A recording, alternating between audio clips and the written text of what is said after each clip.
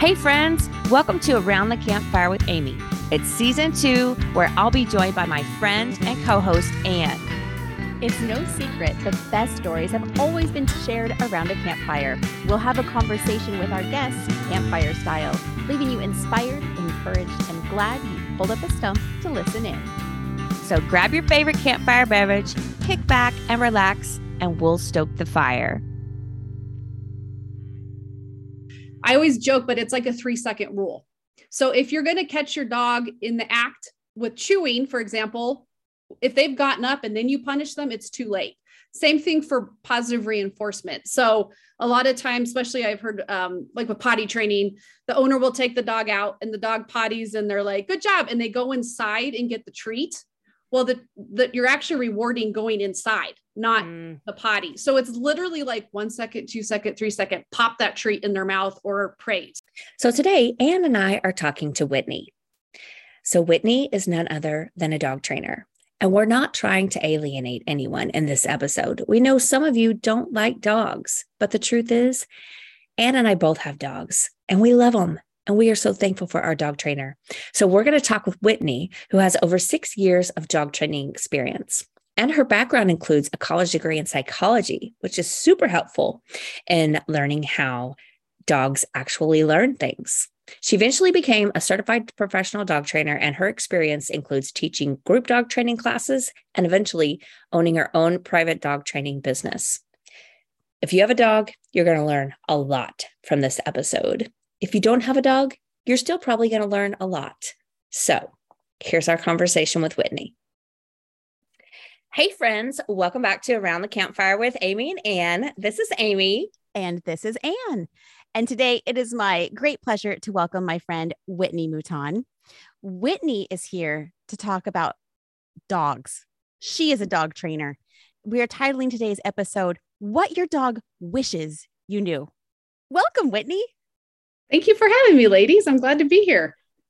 So we came up with Whitney because last week I feel like was I sharing like some dog drama that I had at my house, and I can't remember. And then we were like, we need to talk to a dog trainer, and Anne was like, I know one. I know the best one. I'm just going to put that out there as well. So Whitney, what made you want to even start training dogs?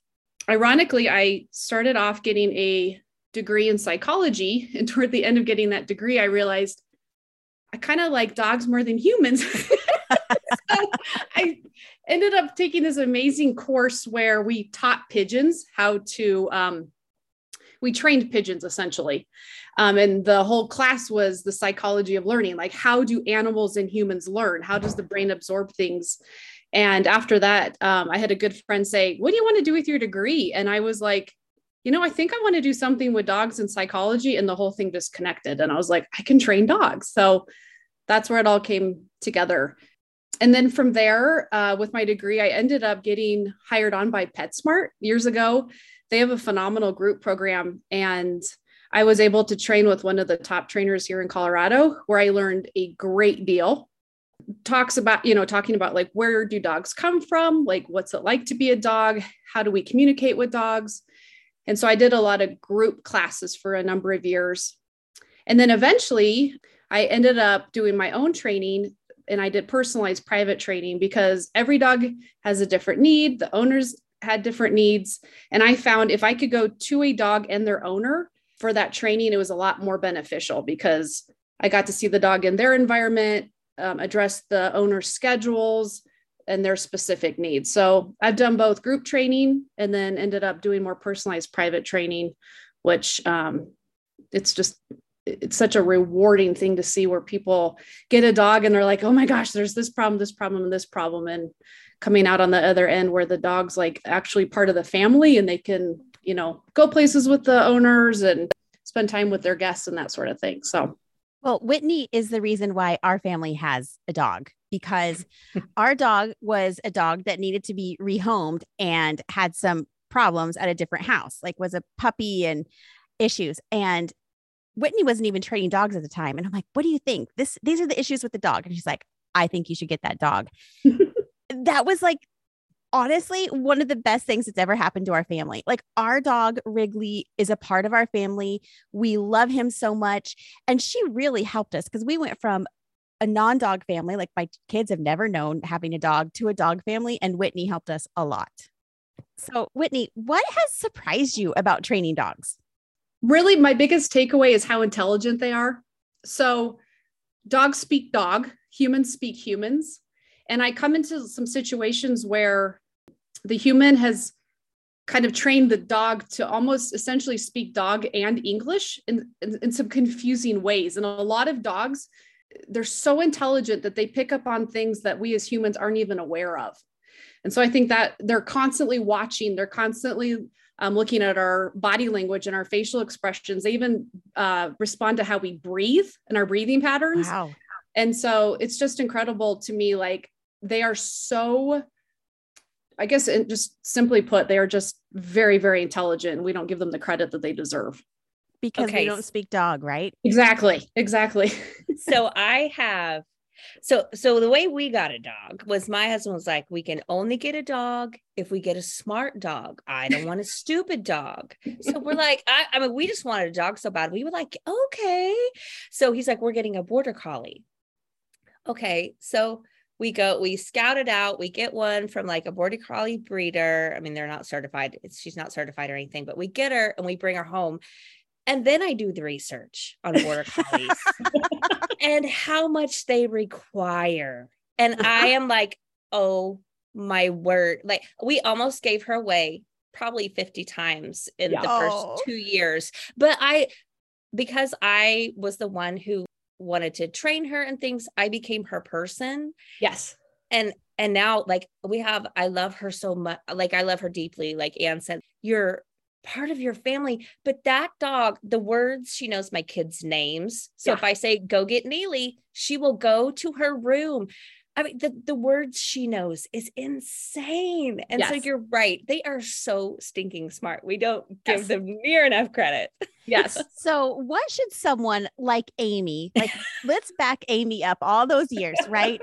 What should she have known before getting a dog? Yes. And like what do people miss? Like I knew people think like maybe there's like a very small checklist. Like what's the broader checklist? Right. That's a good question. And I have to laugh because border collies are probably the most intelligent breed. Oh my word. That's ahead of humans at all times. Yes. You got a very smart dog. You did succeed in that. Really, it's just obviously you have to do the breed research. Like that is number one, because oftentimes we want a smart dog, but like, what does that include? So for example, herding dogs. So like border collies, any of like the Australian shepherds, those types of dogs, they're herding dogs. They're working dogs. They are literally bred to run hours and hours and hours. And they have to take care of these sheep and these herds. And they are so driven and they need a job, right? And so often we get a type of dog like that. And it's like, well, I'll give them exercise. Dogs like that they can't survive on just like an hour walk a day. They need full running at full speed for many hours. And also it's not just the physical exercise, it's the mental exercise. A lot of dogs, a lot of behavioral issues can be prevented or helped with mental stimulation. And we can go into details about that. But it's really being ahead of the game with what can you give your dog? Again, not just like exercise, but mental stimulation and that sort of thing.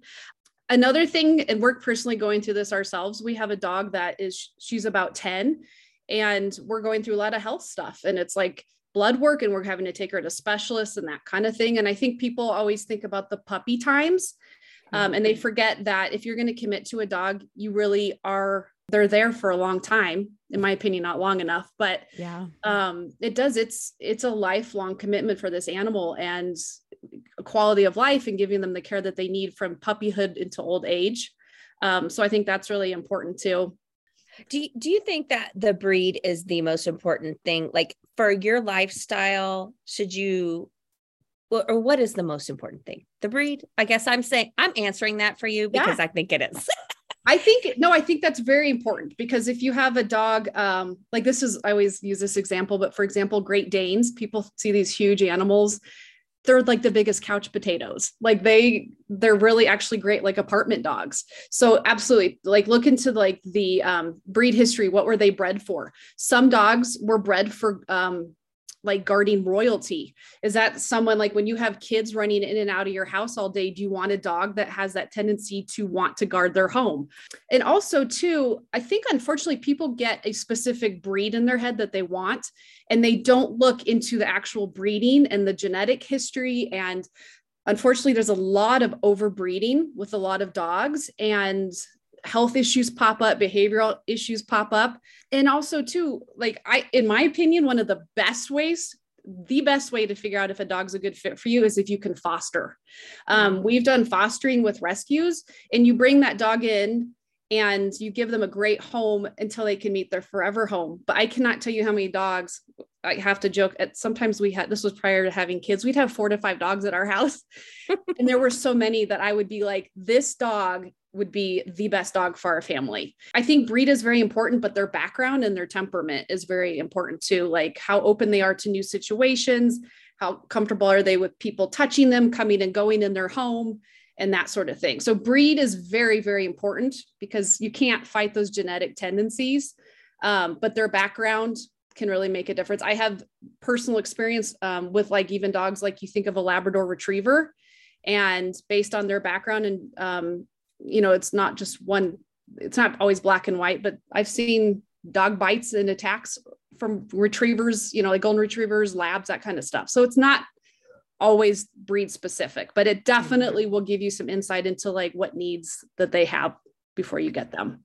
Okay. So let's talk about dog bad behavior. Yes. I know that I ended up taking a huge deep dive into my dog. Izzy did not have bad behavior, but I just needed to like learn everything about her. So I knew that she needed exercise and things. And so then I have some friends who got a dog and they weren't exercising it at all. And they were like, oh, she just chews everything in her crate. And so I was just thinking, oh, because she needs to get her energy out. So what are some bad behaviors that people could actually stop if they created an environment to where their dog could thrive? So there's a lot of natural tendencies that dogs will always have. And 2 of the top ones are chewing and actually digging. Digging is actually very normal. But oftentimes if you have a dog that is consistently just like, especially like around the younger age, like they're ripping up shoes and they're, I've heard all kinds of banisters being ripped up, like floorboards, carpets, like dogs usually are bored when that kind of stuff is happening. Now, is it normal for them to do that? Yes. But there's a lot of ways that you can manage that. So I'm a huge advocate of crate training when you're gone, because let's say you have a lab, you got a 6-month-old Labrador Retriever, and every time you leave, he goes and gets your shoes and chews them. He's getting something from that. Chewing actually releases feel-good endorphins in a dog's brain. And right then and there, he's feeling good. He's doing what he's, meant to do. He's a dog, but you're not there to correct it. So they've actually done a lot of studies on brains and the brain structures in dogs. And dogs' prefrontal cortexes are not developed like humans. So they don't have the ability to go back in time and plan ahead. And I hear sometimes, well, my dog did this because they were mad at me. Dogs don't have that capability. What happens is it's just in the moment, it feels good to chew on a shoe. You're not there to correct them.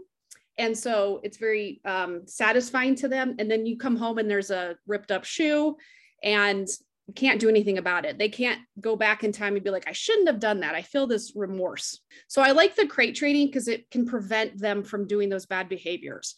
Now, if you're trying to prevent something like chewing, you have to catch them in the act, like I was saying. And you don't want to go overboard. It's a simple like redirect. So we don't chew on shoes, but here's a nice, dog toy or bone or Kong. I'm going to get into Kongs in a second. This is what I want you to do. So you want to be very proactive, giving them stuff to do. Digging is another one. A lot of dogs will go out in the backyard and they dig a hole. If your dog is digging, you need to catch them in the act. And actually, I'm a huge advocate of giving them a place to dig. So get like a nice sandbox. You can get like a really nice potted, like a pot that you would put a plant in, and you put some dirt in there And then you can actually bury their toys in those areas and you redirect them. So we don't dig under the tree, let's dig over here. And so it's simply just repetition and correcting them in the moment. I often hear people say, well, my dog looks guilty when I get home because they chewed my shoe up. Dogs, again, they go off of our body language. What do we do when we get upset? We hold our breath. We have a really straight face. We get really rigid with our body language. Dogs pick up on it very quickly.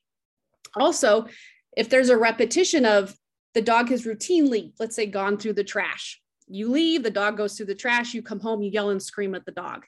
Well, when you come home, the dog associates you coming home and, oh my gosh, there's trash everywhere. Last time there was trash here, I got in trouble.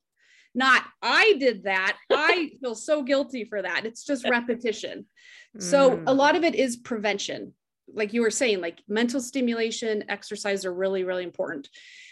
I kind of said this earlier. A lot of dogs need more than just a simple walk. Big open spaces where they can run is very beneficial. A lot of dogs, I'm aware, will run away if they're off leash. And so I recommend getting like a 30, you can buy like a 50-foot, 100-foot leash, even on Amazon. It looks just like a normal leash. You hook it to their collar, but you go out to an open park or an open field and just let them run. And you hang on to the end of that so they can't get too far. You're still in control, but they can run and be free. And then you talk about the mental stimulation. So one of my all-time favorite things to do and easiest things to do is make your dog work for their food.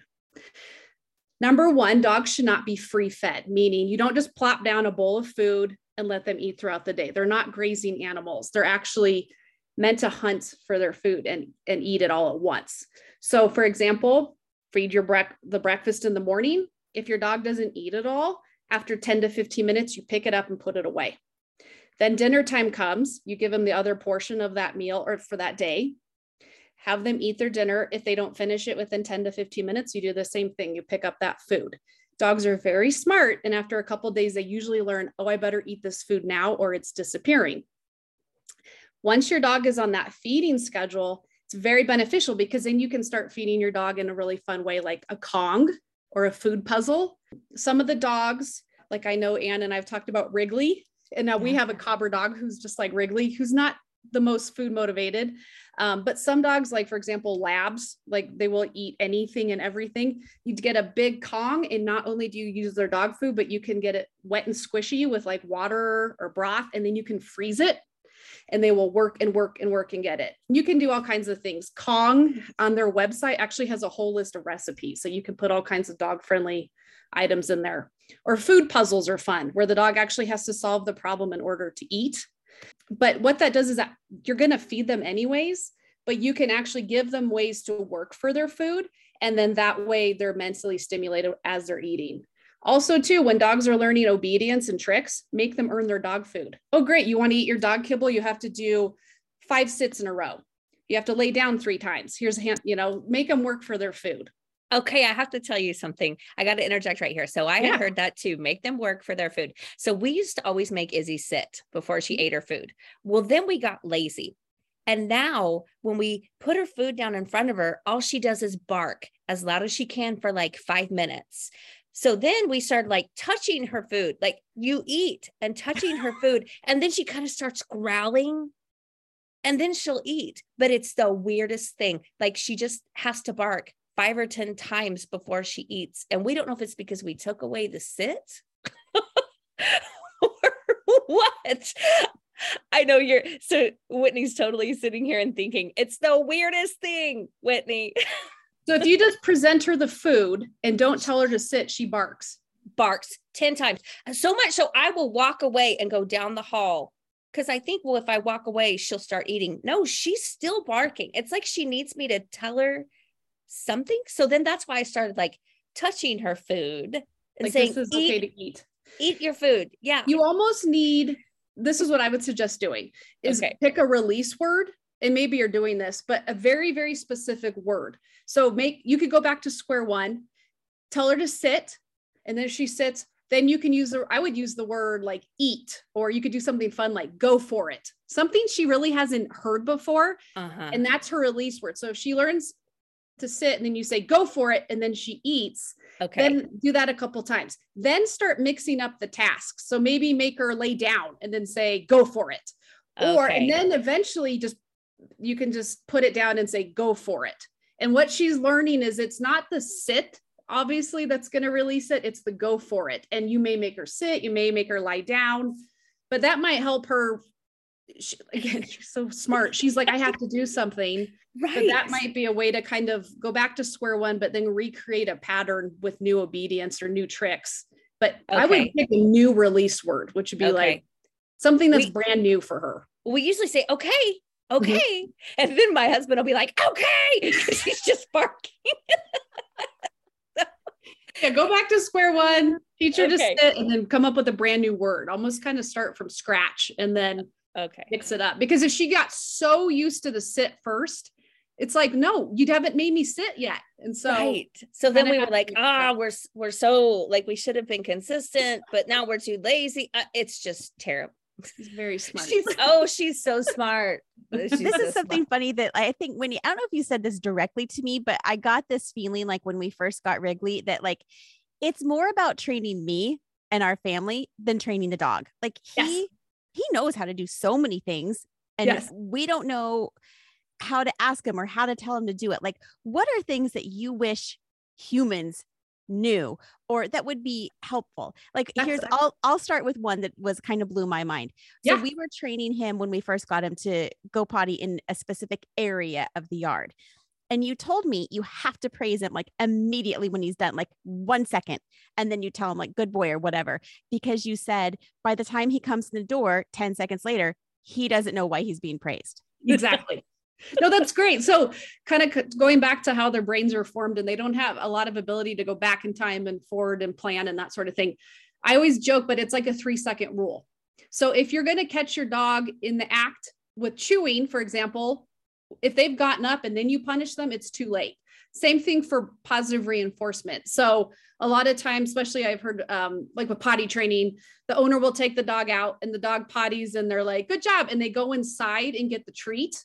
Well, you're actually rewarding going inside, not the potty. So it's literally like 1 second, 2 second, 3 second, pop that treat in their mouth or praise. And that's really hard, I think, for a lot of people, especially when you're working like for obedience, for example. If you have a new puppy and you teach them to sit, you have 2 to 3 seconds from the time their bottom hits that ground for that treat to go into their mouth. And so I see, owners often are like, I don't have the treat. So I often tell people, don't ask anything of your dog or don't use a command until you can reinforce it immediately. So always remember that 2 to 3 second rule. So if you have to correct a behavior, you better do it pretty quickly. Or if you're going to reinforce a behavior, same thing. Yeah, that's an excellent term or thing to remember. And you had a great takeaway too, Anne. So when I've trained, I do in person. I go to their home, and it is a lot. I joke like if I have to be honest, a lot of times the dog's easier to train than the human. But I know some people will send their dogs to like a send away training camp or like a really hardcore training. And it kind of depends on the program, but a lot of those I don't really like the idea of, because the trainer has that rapport with the dog and then the dog goes home and the human is like clueless as to what's happened. And I always have said, it's like, you need the right key and the right lock in order to make things happen with the dog. The trainer has the key at that point, not the owner.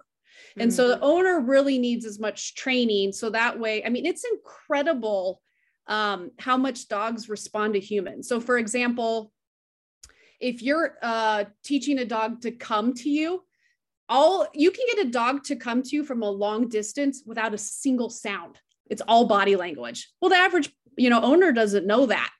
And like, ironically, for example, when you call a dog to come to you and you're standing upright, in dog body language, that means stay where you're at. So the owner's like, come on. And the dog's like, but you're physically telling me to stay where I'm at. It's really confusing.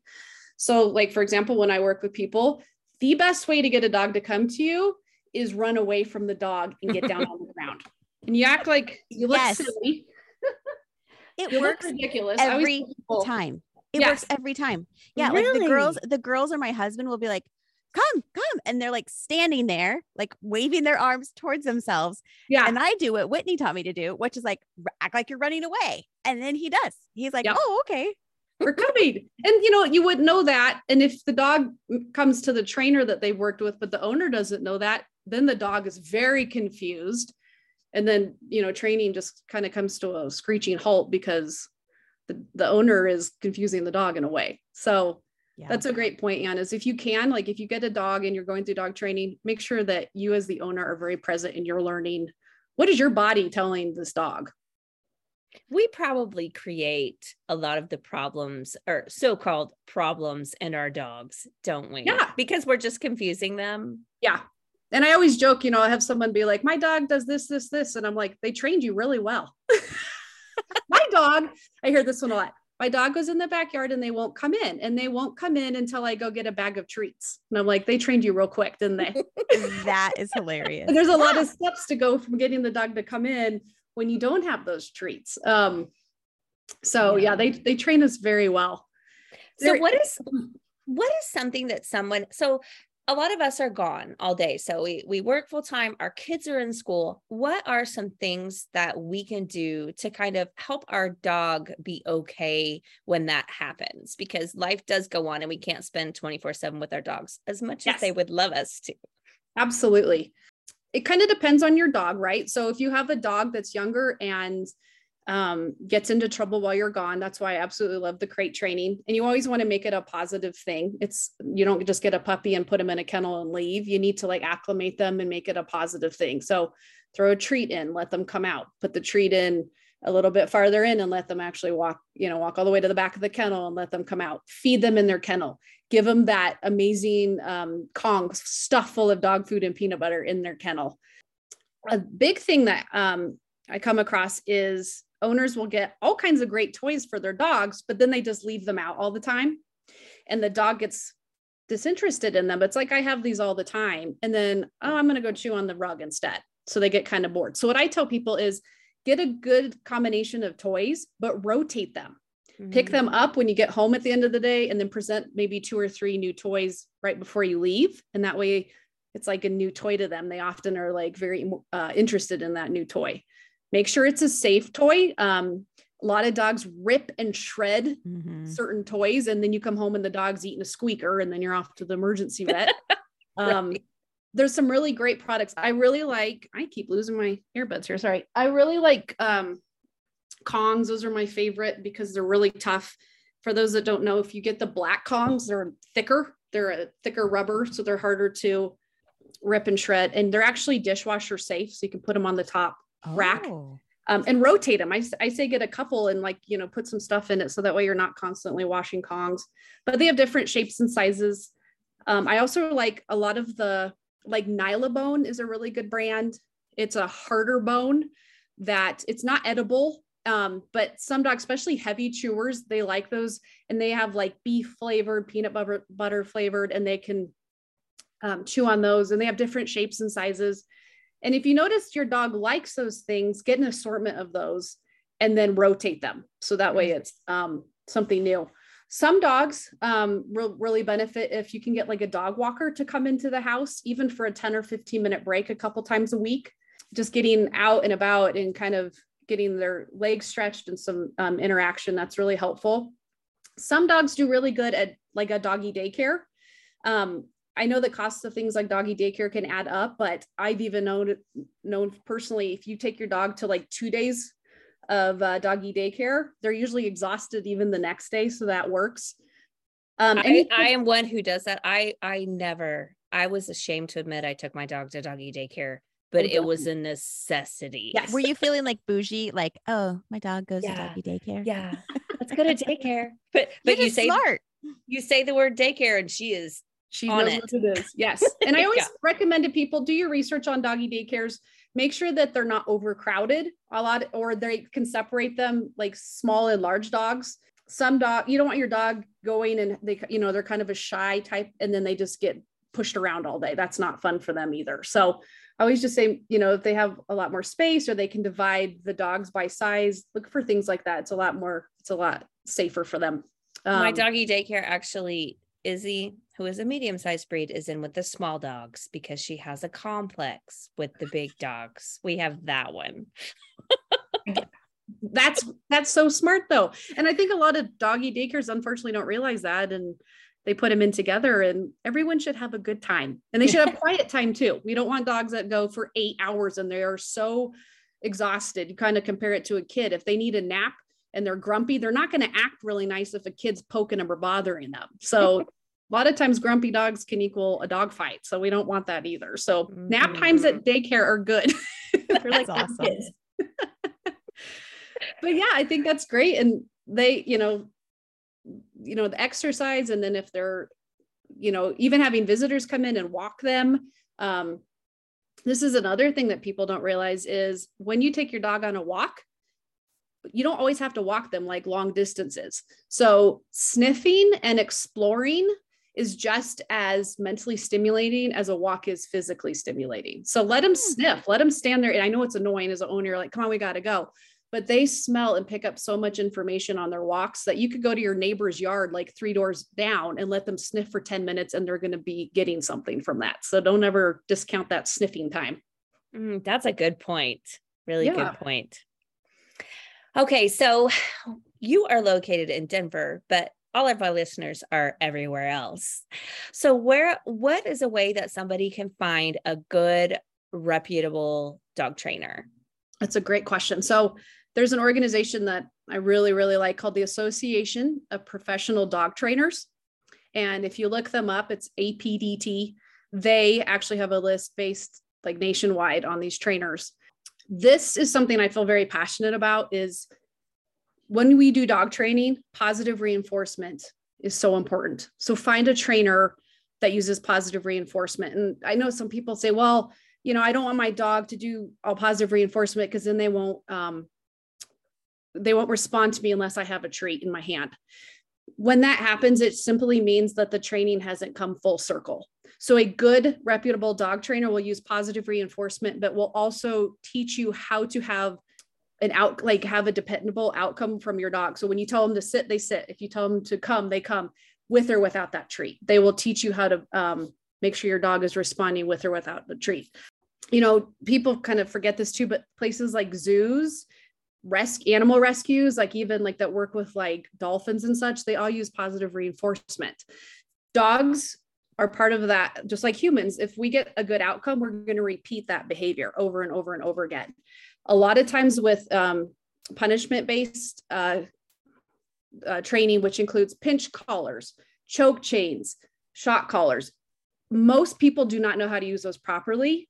And often it confuses the dog. And then if the dog has any sort of fear about their training, they tend to shut down. Just like humans, if we're in a stressful state, we don't absorb a lot of information. And so actually training with any type of punishment type training can actually slow down the training. So that's why I really like the Association of Professional Dog Trainers, because these are trainers that are using positive reinforcement, which really communicates very clearly to the dog. And it creates such a wonderful bond with whoever's training them. So I always want to make sure that I get that in there, mention that. Yes. Okay. So just to bring it all for full circle, you've given us so many great tips, but what are a few steps that we can take as dog owners to make sure that our dog is friendly and confident and well-behaved? I mean, I do feel like my dog will never be friendly just because that's who she is. Yeah. But I know that there are some ways. Yes. So of course, like we talked about earlier, breed will dictate often a dog's personality. But really what it boils down to that's very important is, especially for puppy owners, okay, from about 4 weeks of age to 16 weeks of age, that is an open window that owners need to take advantage of, meaning you need to associate a lot of things for that puppy with positive. So for example, if you have children that come into your house a lot, when you get that puppy, when the neighbor kids come over, let's say, for example, make it a positive thing. We want the dog to have not a negative experience, not even a neutral experience, but a positive experience. So really simple things, have some dog treats and let those kids give your puppy, the treats whenever they come over. So soon kids coming in the house is a positive positive thing.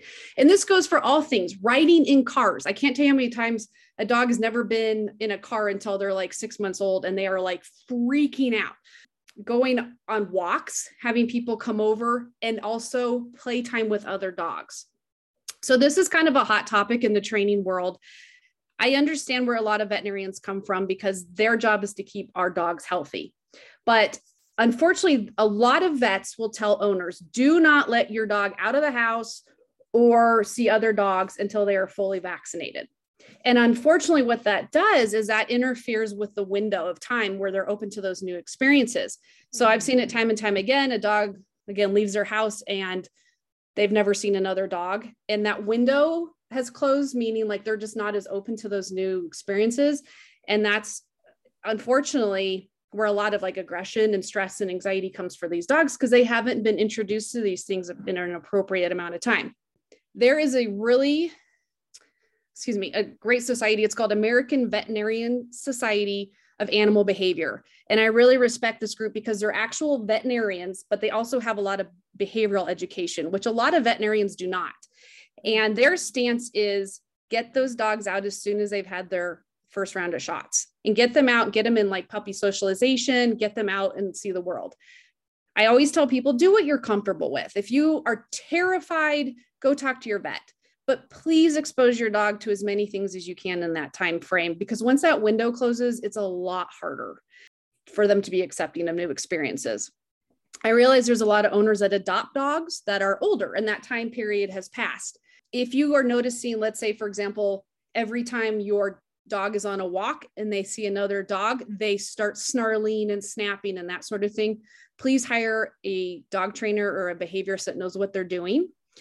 And if your dog is repeatedly being exposed to those things, try to kind of reel that in.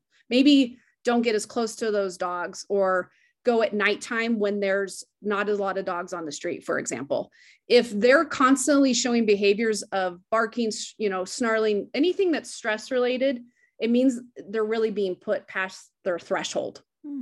Another example is like if your dog is lunging and, not behaving very well when guests come in, it might be a good idea to put your dog away when guests come in and maybe get some professional help. So that way they can help you and really get a plan together and work with that dog. You want to slowly introduce those things to those dogs. If we're constantly bombarding them with things that stress them out, it's just going to make things worse. But yeah, just get their background. Like we talked about earlier, what breed are they? How are they bred? I'll kind of give you a personal example. We have a dog that's about a year old and I did a bunch of research. The puppies from one breeder, was not allowed to meet any of the potential adopters or people who wanted these puppies, where another one would let us come in and meet these puppies. And those puppies were being raised inside and they were visiting with kids and such when they were little bitty. So that I knew I'd had a better chance with going with the specific breeder, that those puppies were being introduced to a lot of things in that important time frame, and they were going to benefit from that. But really just keep in mind, slow and steady with dogs is like the trick. For example, if you're teaching your dog to lay down on command, don't expect a 30-minute lesson, off the bat. Do a couple of downs and then take a break. Do it. Always end on a good note. If your dog just simply, I use the example for stay. If you're shooting for a 20-second stay and your dog will sit and stay for 10 seconds, but falls apart after that, go back to 10 seconds, end on a successful note, call it a day, go back to it later. Your dog will benefit from that. You won't be as frustrated, and actually their learning will actually take off a lot quicker that way. But if at any time you don't understand what your dog's, why your dog's doing things, I always tell people just reach out to a professional, because there's usually a pretty reasonable explanation and a lot of it can be fixed. A lot of it does take time and patience, but it's always a strong possibility that their behavior can improve. So get a professional. I was going to say, just because a lot of people haven't had a professional before, tell us, what does that cost? And what does that look like? Is it per visit? How many visits would you need? Just give people an idea, because I think a lot of people have no clue. Yeah, that's a great question. So you're going to find all price points. So if I think back to my very first dog. I didn't have a lot of money. I was just out of college. So I did a group class. Group classes are great because your dog gets socialization. And because it's a group class, they're usually a little bit more affordable. I always just say, look for trainers that use positive reinforcement. And oftentimes too, those trainers, if you're noticing like your dog may need more hands-on one-on-one, those trainers would be able to either do that yourself outside of class or send you elsewhere. I kind of touched on, like, I'm not a big fan of the send away camps. Essentially, those get really pricey. I recommend, one of my favorites is like a weekly lesson. So for example, 5 lessons would cover all things puppy, like potty training, nipping, not jumping on people, that sort of thing, plus a really good introduction of all the basics of obedience. And you can usually, a lot of times trainers will give more of like a price break if you do those group lessons. I found a guy on YouTube for people who don't even want to spend money. And then this is probably more tricks and puppy training, but I taught Izzy a million things from Zach George. And he is a YouTube puppy trainer. And I binged all of his puppy trainings.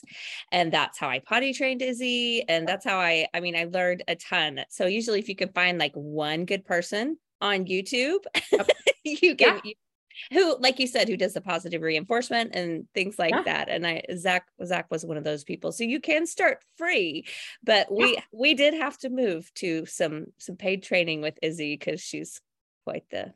Yeah. And that's why I really enjoyed the one-on-one training, because I'd have clients that I'd come in and they'd be like, I have no idea what I'm doing. Like kind of jokingly, like, can you just move in and like train the dog?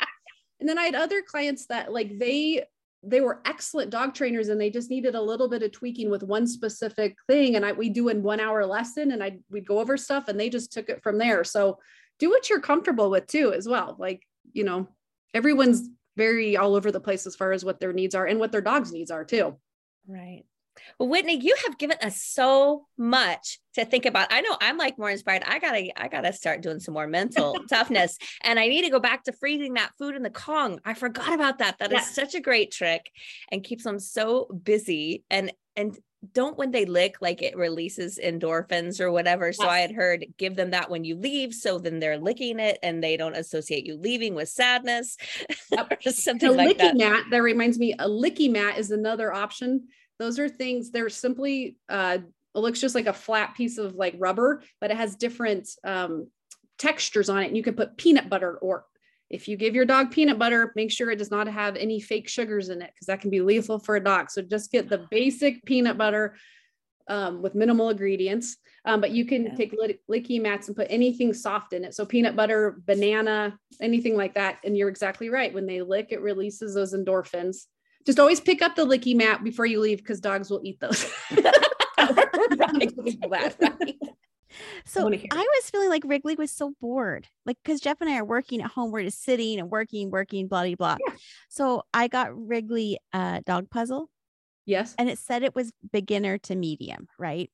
But he doesn't care about food. I have yet to find any treat. Now, I've not tried a ton, right? But you don't want to spend like $6. Food? No, he does not. Like, I feel like celebrating if he eats. Yeah. And that's how, so Amy, did I tell you that like Whitney and her family would take care of Wrigley when we went out of town? Okay. And okay. They loved him. Yep. And so they got the same breed as Wrigley. Yep. And they're very smart. They're not food motivated. Is Clyde? Nope. So what do you do? Like, what do you do? He got neutered 2 weeks ago and now he's a pig. It's the weirdest. But we did the baby food thing. Like just mixing the baby food in with with his dog kibble. But what about like the mental stimulation? Because I'm feeling like, like Wrigley has started harumphing. He's like, harf, harf. Because he wants to play. Oh yeah, he wants to play, or he wants. Yeah, I actually also figured out he has trained me to stir up his dog food if it's sat for a little while. I am not kidding you. I did it one time and he started eating. And then, I don't know, a couple of days went by and did it again. I stirred it up and then he started eating. So now he's trained me to stir up his dog food. That is funny. And it literally can take one time that you do something and they're like, that worked, I'm going to do it again. Like one time. He's very smart. But mental stimulation for like dogs like Clyde and Wrigley who don't care about food. So Clyde is very play minded. Like he really, Yes. really likes it. He just likes interaction. One of my favorite things to do with the dog is play hide and seek. And so sit, My kids do that. and stay is all, and a come is all you need. And it is so fun because you start out small. You just like say sit and stay, go around the corner, and then you say, okay, or, you know, your release word come.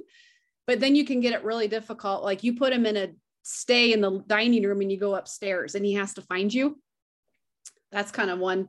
That is Izzy's favorite game. And that's the only thing I can get my kids to do, to play with the dog. Like that's one of their chores, is to play with her, because we cannot, she just needs so much. And Izzy's food driven. And so we usually have cheese because she loves cheese. But that hide and seek game, I'm telling you, she loves it. Yes. And they have to use their brain. And really, dogs, especially like this is a funny thing too, Anne, because like Anne knows, we used to have labs and like they required so much energy. There's something funny about the Cobra dog, because Clyde has been the easiest dog we've ever had. Like just to be with us is all he wants. Like he doesn't need a lot of walks and all that. I mean, little exercise goes a long way.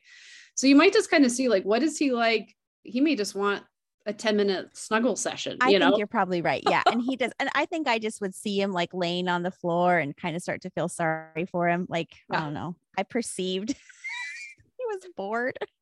Yep. I don't know. And so I'm like, what puzzle? That's called anthropomorphism, which means we put our human feelings on dogs. And usually they don't have those. And it's just not that deep. Yeah. They're like, I was just sleeping.